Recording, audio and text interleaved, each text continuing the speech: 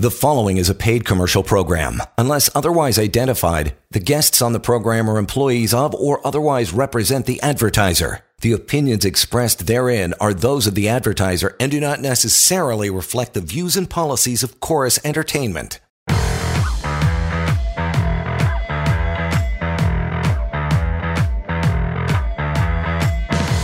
This is the Employment Law Show.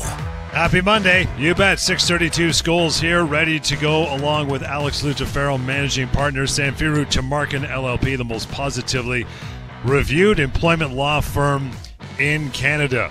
You know what? If you have questions about employment rights, this is your show. 6 days a week, you've been terminated, laid off, wrongfully dismissed, harassed at work, experienced changes to your job, even human rights issues, or have some other questions, simple questions about severance. That's no problem. That's what we do here. 416-870-6400. Get the answers you need to reach out to Alex and his very capable team confidentially anytime. Email help@employmentlawyer.ca, and the phone number, if you don't know by now, 1-855-821-5900. You can also go to employmentlawyer.ca to get the advice you need. All over social as well. Lots on there as far as YouTube and Facebook are concerned as well. You can get more information about our other radio programs and TV shows as well. We got you covered, but let's get into it. On the show today, we're going to be talking about employee rights when a business is sold, Alex. But before we do that and open up those phone lines, again, 416-870-6400. Bring it on. We're ready for you. What do you got for the case of the day, pal? Hey, Mr. Scholes, great to be back. Yeah, after a bit of a hiatus last week, we both took some well-deserved time off, back live in action this week, and unsurprisingly, it's been a busy start to the week, John. Lots of people contacting us with questions about their employment law issues. I fielded a ton of employment law questions today, questions about termination and severance pay, of course. I mean, that's the bulk of what we do here. We negotiate severance packages, but also I've been dealing with temporary layoffs today. I spoke to someone about a medical leave of absence that they're currently on and disability insurance issues. And of course, we're still fielding a ton of questions about mandatory vaccination policies and COVID-19 related issues in the workplace. And, listen, as I always say, John, that's great. I mean, we always encourage people to contact us, seek out that help, seek out the information and the advice that they need to resolve their workplace problems. Please call us in on the show. This is a live call-in show, as John mentioned. It would be great to chat to you live on air, help you resolve your issues right now. Or, of course, if you want to contact us at the office, if you have questions about your employment, if you've been let go from your job, or if you just feel like your employer is not holding up its end of the bargain somehow, you need to speak with an employment lawyer as soon as possible. These kinds of conversations can't wait. They can affect your livelihood, your ability to pay your bills. They can affect your career moving forward. And obviously, the more information and the more knowledge you have as an employee, the more protected and prepared you're going to be to deal with those workplace issues. So, as you mentioned, John, with all of that said, let's get to the case of the day here. It's an opportunity to talk about a particular matter I dealt with today, and that I think will be a good lesson for our listeners out there. A bit of an interesting one. You know me, John, I typically like to talk about severance issues. I usually like to talk about severance offers that we receive from employers. Bit of a different one today. I was actually speaking with a current client of mine. We're helping him resolve his termination issue. And this gentleman, of course, having been let go from his job, he has been looking for work. He's looking for his next opportunity. He has a successful career. He's looking to continue that career with a new employer. And he had an interesting situation come up today. And he called me about it. And I obviously picked up the phone and had a chat with him about it. He was applying to a job, John, applying online, as most people do nowadays. And the particular company he was applying for had a specific requirement as part of the online application. They asked for his date of birth, wow. John. And, why? Most people, most people start to wonder, well, why do they need my date of birth? That's odd. That's maybe a little bit too much information. But this particular gentleman was kind of sharp enough and keen enough, and we've had enough conversations where it raised the flag with him and said, that means they would know my age. That might be a potential issue as far as a hiring process goes. That's potentially discrimination. Mm-hmm. And this gentleman absolutely nailed it. He's exactly right. It is not proper John. And I would go as far as to say it's potentially illegal for an employer to be asking either your date of birth as part of an application process or to be asking your age altogether as part of an application process. And the reason why that is because you cannot discriminate against an individual on the basis of their age. You cannot decide whether to hire or not hire them on the basis of their age. And so whether you're asking what their specific age is or whether you're simply asking for their date of birth, you are opening up the door as an employer to a claim for discrimination on the basis of age. And so what I suggested this gentleman do is perhaps point that out to the employer and say, I don't think it's proper here that you're asking for my date of birth. It's potentially illegal. It's a violation of the Human Rights Code. And again, the reason why I mentioned this, John, is it's an excellent example of little-known employment laws and little-known rights that employees might have. As an employee who's looking for a job, who's applying, whether that's online or whether you're filling out an actual physical form with an employer, be very careful. Employers cannot ask about your age. They cannot ask about your medical disabilities, for example. They cannot decide whether to hire or not hire you on certain protected grounds that are protected by our Human Rights Code here in Ontario. And the most common of those are your age, of course, your gender, your religion, your nationality, and your health status, whether you have a disability or not. Do be mindful of that as an employee who is applying to different jobs. And as an employer, well, of course, be very, very careful about what you ask as part of a job application process or as part of an interview process. You cannot ask an individual their age or make a decision as to whether to hire them or not based on their age. And again, reaching out to Alex if you have issues of this or any other nature. As you know, it's really simple. 1-855-821-5900, help@employmentlawyer.ca. But here and now, as we always encourage you to call over the half hour, it's 416-870-6400. Jim, thank you so much for standing by for a couple minutes there, pal. What's your question? I bet you've never had this question ever. Thanks for taking my call. I love your show. My girlfriend worked for the Catholic Children's Aid Society for 20 years. It was at best a poisoned work environment. Nonetheless, she retires gracefully after 20 years on March 31st, 2022. The director of the agency says what a great and wonderful human being she was. So she's retired March 31st. Then she gets this bizarre letter dated June 24th, 2022, from the supervisor of CPIN. I guess that's their database and privacy.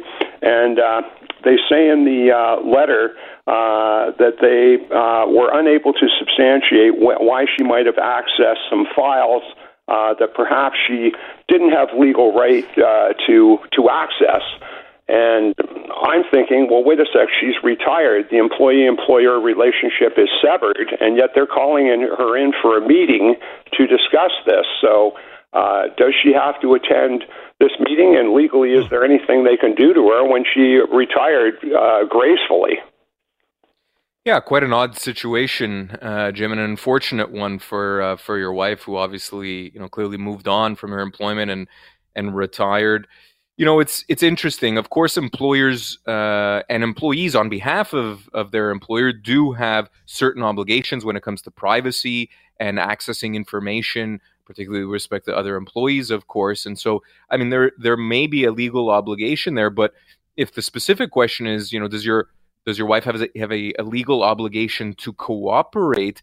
I would say no, not at this point in time. At least not until they can establish that your wife has an actual legitimate need to kind of defend herself. And so, number one, I think your wife should be getting some legal advice here and having a conversation off air with a lawyer, because we want to know kind of the details of what's been alleged. And, ultimately, I think as a first step, what your wife probably wants to do is deny the allegations, of course, if they're not true. Yeah, they aren't true. She only accessed files that she was legally entitled to access, but the Children's Aid Society was so crazy, they'd assign her 10 or 15 cases one day, and then 2 days later, they'd take back 7 or 8 of them. So, she's done nothing wrong, Yeah, and so that's why I think your first step should be simply stating your wife's position clearly and respectfully, of course, and leaving it at that. And if there's any further recourse beyond that, then again, I think your wife probably needs some advice and some more tailored advice with respect to the approach she should take.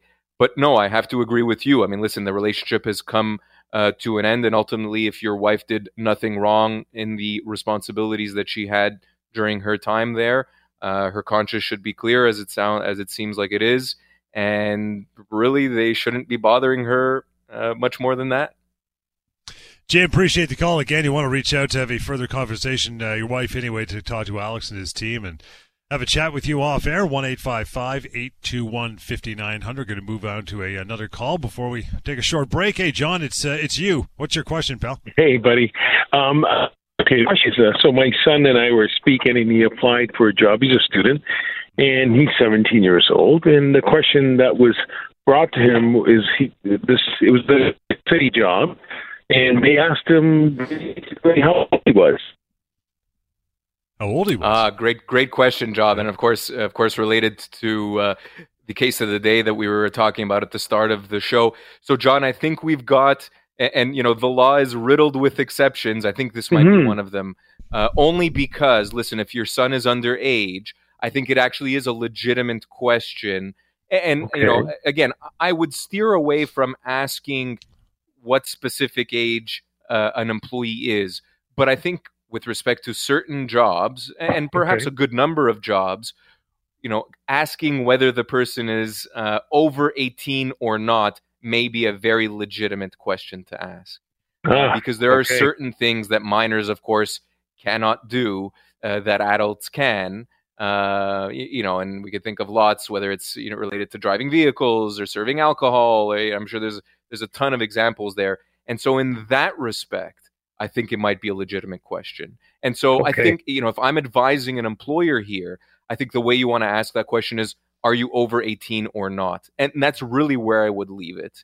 Because whether, for example, your son is, 17 or 16 shouldn't make a difference, right? But whether he's 17 or 22 or, any other age may very well make an actual legitimate and legal difference to whether he can do a particular job or not.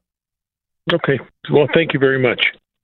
Thank you for your time, John. Appreciate that. Cortez, hang on. I see you there, pal. We'll get to you next. We are still taking your calls. 416-870-6400. Alex Lucifero here, Samfiru Tumarkin. And you can contact him, reach out at employmentlawyer.ca. And we'll continue in just a moment right here on the Employment Law Show.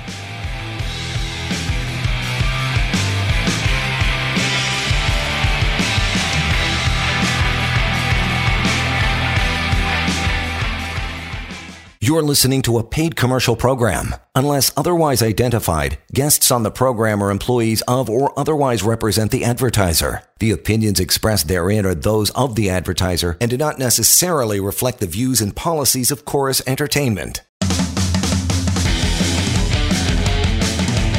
Welcome back to the Employment Law Show. You bet. We're back. Thank you so much for hanging on. Still got lots of time to take your calls here. 416-870-6400. Alex Lucifero, courtesy managing partner Samfiru Tumarkin. You can contact Alex anytime. The most positively reviewed employment law firm in Canada, employmentlawyer.ca, and 1-855-821-5900. You can find out everything you need to know by going to that website, pocketemploymentlawyer.ca, and also through the live streams, TV shows, YouTube and Facebook, and so much more. I want to get to Cortez. Cortez, thank you so much for standing by, as they say. What's your question?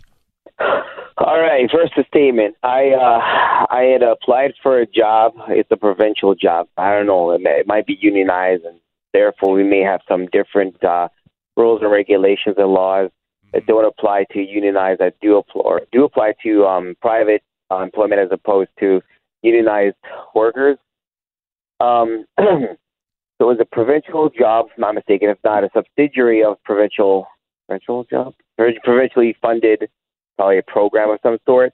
And I think the quota was either have been on, I think, drugs or addicted to painkillers or something, in addition to, I don't know if it said you have to be homosexual. But I was rejected and told that I don't meet their quota because I'm not a homosexual. If there's no proof of me being told that, or if I can't get back into my email account to have this and to show this in writing, how could I have any rights with regards to employment law when I wasn't even employed to begin with? I didn't even get to the starting block. Right. This is a travesty. This is discrimination. And they should be looking at the content of my character and my heart, not finding ways to cut me out. Do I have any rights? Do I have any legs to stand on? Should I have went back and engaged in a conversation so we could reiterate that with a hidden camera or something? Like, this is disgusting. And taxpayers' expense? Yeah. Alex, what do you think? Yeah, I mean, listen, despite the fact that you weren't technically an employee there, that you were, as part of an initial interview process, you still have rights, Cortez, to be clear. And even if it was a unionized position that you were applying to, you would still be able to file a complaint under the Human Rights Code and the Human Rights Tribunal in Ontario. So you certainly have options there. And listen, if it is the case that you were discriminated against on the basis of your, whatever, whether it's on your sexuality or whatever it might be, I mean, that's a very serious issue. It does then, as you mentioned, Cortez, it does ultimately come to a question of evidence. Who can prove what? So if it ultimately comes down to a question of your word versus theirs, then the tribunal will have to assess credibility, who's more believable than the other person, particularly if there are no documents available. Now, you mentioned emails. If there are emails that you don't necessarily have in your possession, but that the employer might have in their possessions, those would be, of course, very relevant, and you would be able to obtain a copy of those emails. That's okay. And so in this situation, Cortez, if you feel like you were discriminated against, I would encourage you to file a human rights application. You have options. Even if you weren't technically employed by the company, that would still be considered discrimination. Do keep in mind, as a last point, generally speaking, you have a year from the date of the occurrence. So in this case, from the date of the discrimination, the date of that particular job interview or conversation, you have a year from that date to pursue a claim like this. If it is beyond a year, you are out of time. You can no longer pursue it. Again, don't be shy to pursue something like this. Employees and prospective employees have rights, have protections in Ontario under our employment laws and under our human rights laws. No employee or no prospective employee should be subject to that kind of behavior. And if you want to have a chat off air, again, don't be shy to give us a call. More than happy to give you some more specific advice. Let's get on to it. We have time, by the way, if you want to reach out as well, like our past callers. You still got a few minutes, 416-870-6400, no problem. I want to move on to this. So employee rights when a business is sold. This happens every day. I know you get lots of calls and emails about this topic, both from employees and employers, Alex. But when a business is sold, do employees automatically get severance? How's that structured? They don't automatically get severance, John, only because, their employment doesn't necessarily come to an end when a business is bought and sold. It could be the case that that transition, the purchase of one company by another or by another individual, the situation is often the case where employees continue their employment during that period of time. And of course, if that employment continues, again, that's not necessarily always the case, but in most cases, if that employment continues through the purchase and sale of the business, there is going to be no severance owed. And again, that's not an automatic right. If that happens to you, if your employer goes through, whether it's a merger or an acquisition, whatever it might be, no, you can't assume that you're going to get severance because you can't assume that your employment is actually going to end. It may very well continue with the new owner. So let's go down the road where your employment has continued with the new owner of the business. Say you're a 15, 20-year employee and it's day one with the new owner of the business. What happens to your seniority or length of service when you continue working? Yeah, and this is a situation, John, where actually our laws are quite protective of employees. So it would be obviously unfair for an employee who's, let's say, given 10 years of service with the same employer to start back at day one just because the business has been sold to a new company or to a new owner. Of course, you don't want all of those years of service going down the drain. I mean, for various reasons. It could just be for salary purposes, for vacation pay purposes, and also for severance purposes. And so under our Employment Standards Act, under the employment standards legislation in Ontario, length of service continues when a business is bought and sold. You are not a day one employee when that purchase and sale happens. Your length of service continues completely uninterrupted. And so if you work for a company for 10 years and at year 10, that company is sold to another company and you're now employee number 100 of company B, you're going to continue as a 10-year employee and continue to accrue years of service beyond that point, even if it's your first day with that purchasing company. How about this scenario though? You're a 10-year employee, so you've been there for some time, but for the new employer, the new buyer, you're an unfamiliar face, so they might slide over a new employment contract to you, thinking that you're new. Let's start this off. Then what do you do? Very common occurrence, John, oftentimes, and it's a way for the purchasing for the purchasing entity, again, whether it's a company or an individual, it's actually a way to protect themselves, and that is by introducing new employment contracts to the existing employees of the company that they're purchasing. A big red flag has to go off here for these employees, John, because anytime, whether it's at the start of an employment relationship or during an employment relationship, such as this example, whenever an employer is introducing a new employment contract, those spidey senses have to start tingling, and you need advice from an employment lawyer before you sign an employment agreement. Ideally, in a purchase and sale situation, there is no employment agreement.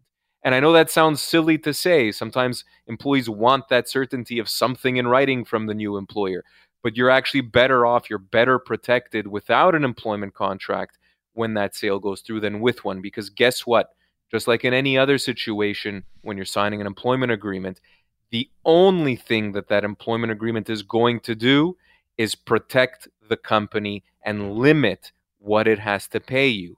For example, when a purchasing company is taking over another company and taking over their employees, a lot of times that purchasing company will insert language into an employment contract that limits an employee's severance, so that if they want to let the employee go a week later, a month later, or a year later, or even a day later for that matter, they would owe a minimal amount of severance and potentially much less than they would have otherwise be owed had they not signed the employment contract. So be very, very cautious when signing an employment agreement in the context of a purchase and sale. And to be honest, at any point during the employment relationship, even if it's not a sale happening, if your employer comes to you with an employment contract, big red flag, make sure you speak with an employment lawyer. Certainly reach out to us and give us a call. If you don't like us, speak to any other employment lawyer for that matter. But you need advice, certainly in a purchase and sale situation, but in any other situation as well when signing an employment contract. Going to give you about a minute to answer this last question then. So if the employee does not want to take the job, could be because of that employment contract sitting in front of them or anything else, is that considered a resignation? Are they entitled to anything?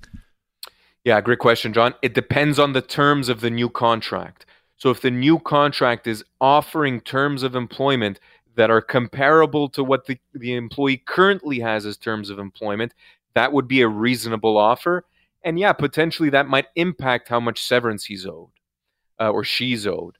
If the terms being offered to that employee are completely incomparable, if the position is much less and the pay is much less and there's a bunch of wild terms in there, the employee would have the right to reject that contract, but they're still owed severance. So it really depends on what's being offered to that employee, how similar it is or isn't to their current terms. And that is it for tonight. We are back tomorrow, though, at 6:30. So if you have more questions, bring them on tomorrow. In the meantime, 1-855-821-5900 to get hold of Alex, help@employmentlawyer.ca, and pocketemploymentlawyer.ca as well. We'll catch you tomorrow at 6:30 right here on the Employment Law Show.